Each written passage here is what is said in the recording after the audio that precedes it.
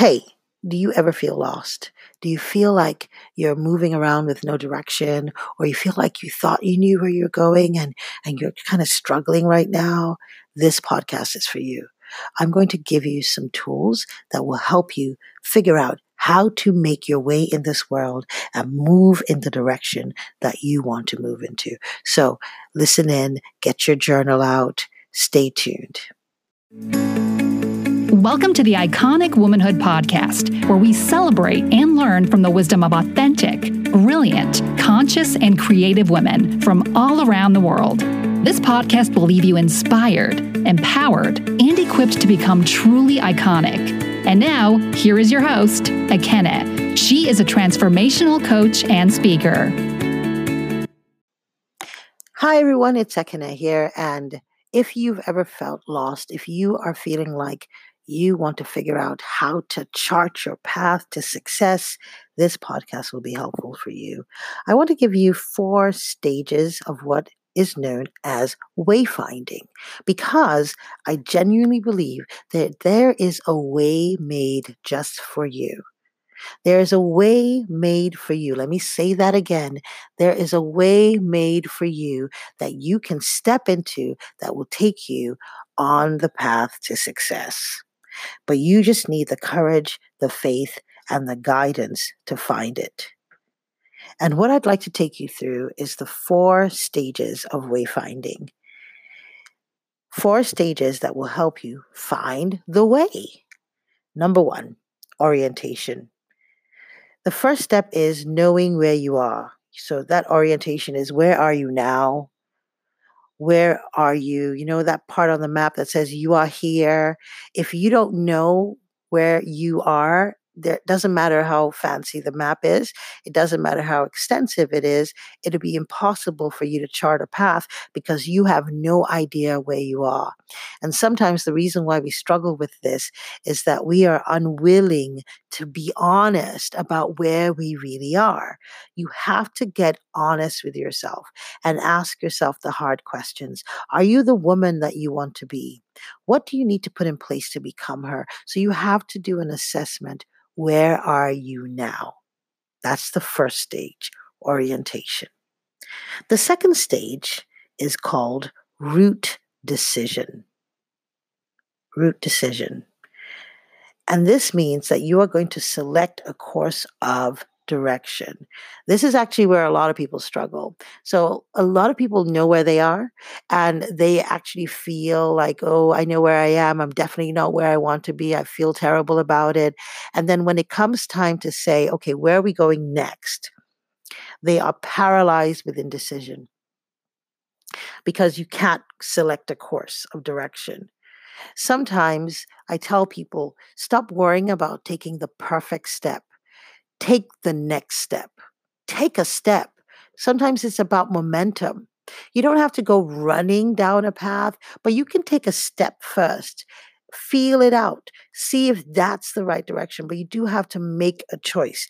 You do have to take a step. You do have to select a course of direction. This is the next step in order to find the way. So stop standing still and hoping that the heavens will open and perhaps that happens, maybe a small percentage of the time. But for most of us, it will be this business of putting out your foot, stepping on it and getting some clarity, and then maybe pivoting or taking a step back or a step to the left. But you do need to make the decision to take the step.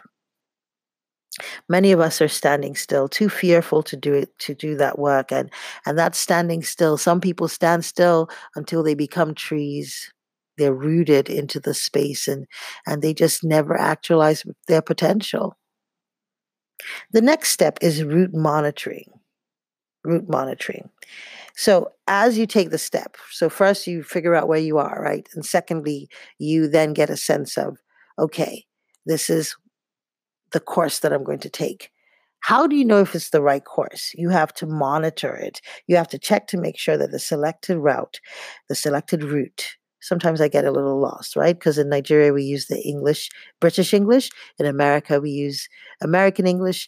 And one is route, one is route, right? So if I switch between the two, just understand it's my cultural situation. Okay. So checking to make sure that the selected route is heading towards the direction. So you have to actually make sure about that. Am I going the right direction? Am I going in the right way? So what are the milestones? What are the markers that will allow you to know, okay, you know what? I chose this course. I chose this direction and I'm going in the right direction. What are those milestones? What are those markers? How do you know? What are the landmarks? So if you're in a relationship, what are the markers that say, okay, this is heading in a good place? Or what are the ones that say, no, no, no, got to get out now? If you're working for an organization, how do you know, okay, my career is moving in the right direction? How do you know? How do you know when it's time to go? If it's time to go. So you need to have some understanding about that and you need to be paying attention because it's called route monitoring. So there's not only the understanding of how to know, but then there's actually taking the time to regularly review to know whether or not you continue to move in the right direction. Because once you start, you can't just continue to blindly move. You have to check in regularly. So it's like if you're starting a business, if you're starting a podcast, if you're starting a magazine, whatever it is you're doing, you have to see whether or not what you're doing is actually working. And so you should have some kind of monitoring strategy. And then finally, and this is going to be a super short podcast, which I very rarely do, is destination recognition. This is when you recognize what your destination is. And how do you get that recognition? You have a vision. You have a vision.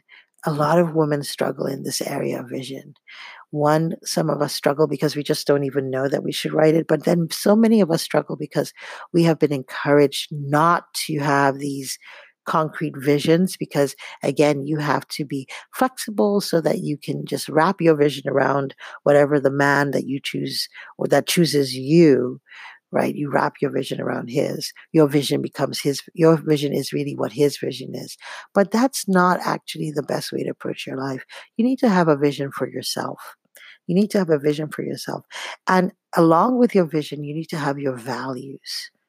Your values are going to be very important because as you begin to find your way, as you figure out where you are, your orientation, this is where I am, this is my assessment, this is my backstory, this is what I bring to the table. As you do that, as you begin to take a step in a certain direction, as you begin to monitor that route to make sure that it is the right route, as you begin to do that, before you can create the milestones and the markers, you have to, one, know your destination, which is your vision.